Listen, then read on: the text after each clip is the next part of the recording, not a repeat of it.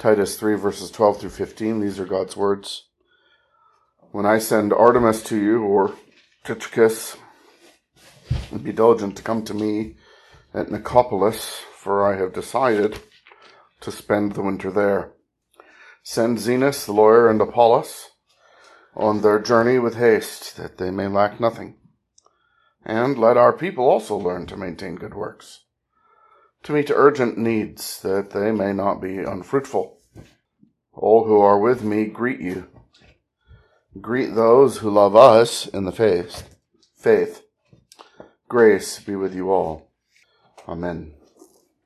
As the apostle closes out the letter, he does so with some humility. He acknowledges that he is needy of Titus in Crete, similar to his closing out of 2 Timothy, where the apostle needs Titus to come from Crete, rather.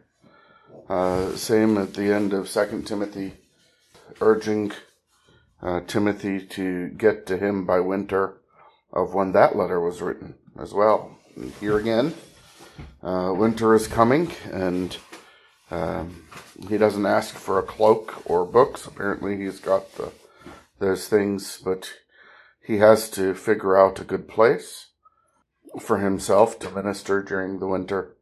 And he's chosen Nicopolis, but he's also needy of Titus's help. It's good for us not to think of ourselves more highly than we ought, as Romans 12 verse 3 tells us, to consider ourselves with sober judgment in accordance with the measure of faith that God has given us, remembering that our resources are not primarily our ability, but measure of faith, indicating first by the fact that it's faith, that our resources are the Lord himself, upon whom we depend, and even the word measure there in Romans 12 verse 3, reminding us that the faith itself is given by God.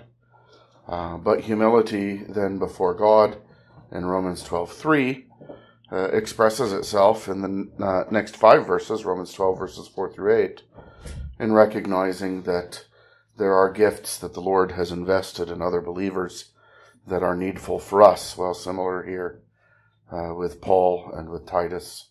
Paul does not think of himself as having everything that he needs in himself.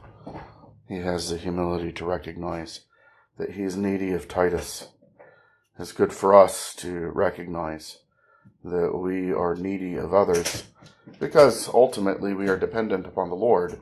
And it has been his pleasure, his wisdom, to supply what we need, not only directly to us and in our own individual personal relationship with him, but in what he gives us by means of other believers as well. So there's the apostle's great need, but notice that he prioritizes the church in Crete over himself. He hasn't decided yet whether he's going to send Artemas or Tychicus. Tychicus as it reads in English, but there's a he there, Tychicus. Artemas must have been good pastor, that he was in the running still in the apostle's mind in verse 12, because Tychicus, we read in Acts 20 verse 4, and Ephesians 6 verse 21, and Colossians 4 verse 7, and 2 Timothy 4 verse 12, that he is a beloved brother, faithful minister, and a fellow servant. So he was a really good pastor, and although Titus was going to be with Paul, Paul did not want to deprive the Cretan church, and so he's going to send a good pastor. He prioritizes the church's corporate need over his own, as we all ought to. The church is the bride, the body of our Lord Jesus Christ. If she has needs that we can sacrificially give to, whether by self-deprivation for her sake, as here in the end of Titus 3, or maybe financially or time, whatever it is, we should prioritize the church's needs over our own, because we should see the needs of others as opportunities for fruit. This the apostle communicates to Titus personally regarding Zenas and Apollos, who were perhaps the ones who were going to carry this letter to him as they were on their way to some other ministry or service that the Lord had called them to, that the apostle was sending them for. And when the apostle says, send them with haste that they may lack nothing, the with haste is actually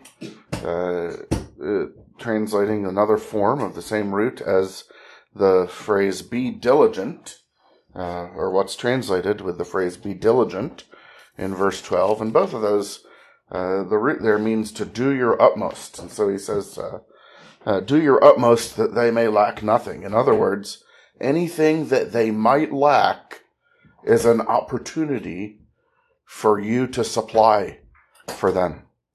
So that we see the needs of others, not as frustrations because of what we have to give up now, or because we feel like we have to do something, but we see the needs of others in the church as opportunities to bear fruit. And we could see that even more clearly with Titus personally in verse 13, with the corporate counterpart in the instruction in verse 14. And let our people also learn to maintain good works, to meet urgent needs, that they may not be unfruitful. In other words, this thing that you're going to do with Zenas and Apollos, remember, it's actually a duty of all believers.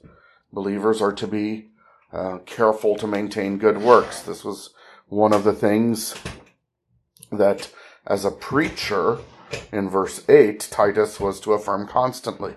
And the elders that he was training were to affirm constantly that those who have believed in God should be careful to maintain good works. Well, if you're preaching that in the pulpit, then you also need to lead the people in making application of that. And it's interesting that in Titus, there's no reordaining of a diaconate the way there was in 1 Timothy. So perhaps things are not quite so disorderly in the Cretan church here as they had been in the Ephesian church, or maybe instruction about the diaconate was something Titus was already clear on. But this is the sort of thing that the deacons would help with. Reminding the people in real life circumstances as needs arise, that these are opportunities to bear the fruit of good works, which, if Titus and the elders are following the instruction in verse 8 of this chapter, the congregation is hearing preached from the pulpit. And so a need arises, and the people have an opportunity not to be unfruitful. They have an opportunity to bear fruit. So you have the church's opportunities for fruit. And just as a need is an opportunity for fruit, any interaction then is an opportunity for fellowship. That we would not have sterile, unthinking, unfeeling, unaffectionate interactions. And so the closing, the apostle taking the sending of the letter as an opportunity for fellowship. All who are with me greet you. Okay, so Paul is sending a letter to Titus, and there are a bunch of believers who Paul's letter to Titus is an opportunity for them to show affection to Titus. Make sure, Brother Paul, that you greet Titus for us. And then greet those who love us in the faith. A wonderful way of describing the Cretan believers. Not just greet those who are in the faith, but greet those who love us. Greet those who have shown some of the effects of the faith in them by the love that they have for us, and indicating then, of course, that this reciprocal greeting is also reciprocal love. Recognizing that our belonging to God through Jesus Christ reconciles us not only to God, but also to each other, and that Christ's preciousness to us makes those who are in him also precious to us, and that this is something that we should enjoy, being loved by believers for the sake of Christ, and loving them back for the sake of Christ. So believers and churches ought not only look for providential opportunities for fruit, which arise whenever there is a need for bearing fruit, but also believers and churches should look for providential opportunities for fellowship, for showing Christian affection, that the love that we have for one another would be from the bowels of Christ, as Paul told the Philippians in Philippians 1:8, and then his love for them was from the guts of Jesus. Then he immediately turns around in verse 9 of Philippians 1 and tells them that he prays that their love would abound more and more. This is a big part of genuine recognition of Christ in the believer's life, that we love and are loved for his sake. And then the reminder of all of our ultimate neediness at the end. The last greeting is not so much from Paul or from those who are with him, but from the Lord Jesus himself, who is carrying Paul along by the Spirit as he writes this letter. And he says, "Grace be with you all." And it's a reminder that we have no good in us, but that there is all good in Christ for us. By grace you have been saved through faith, that not of yourselves, not of works.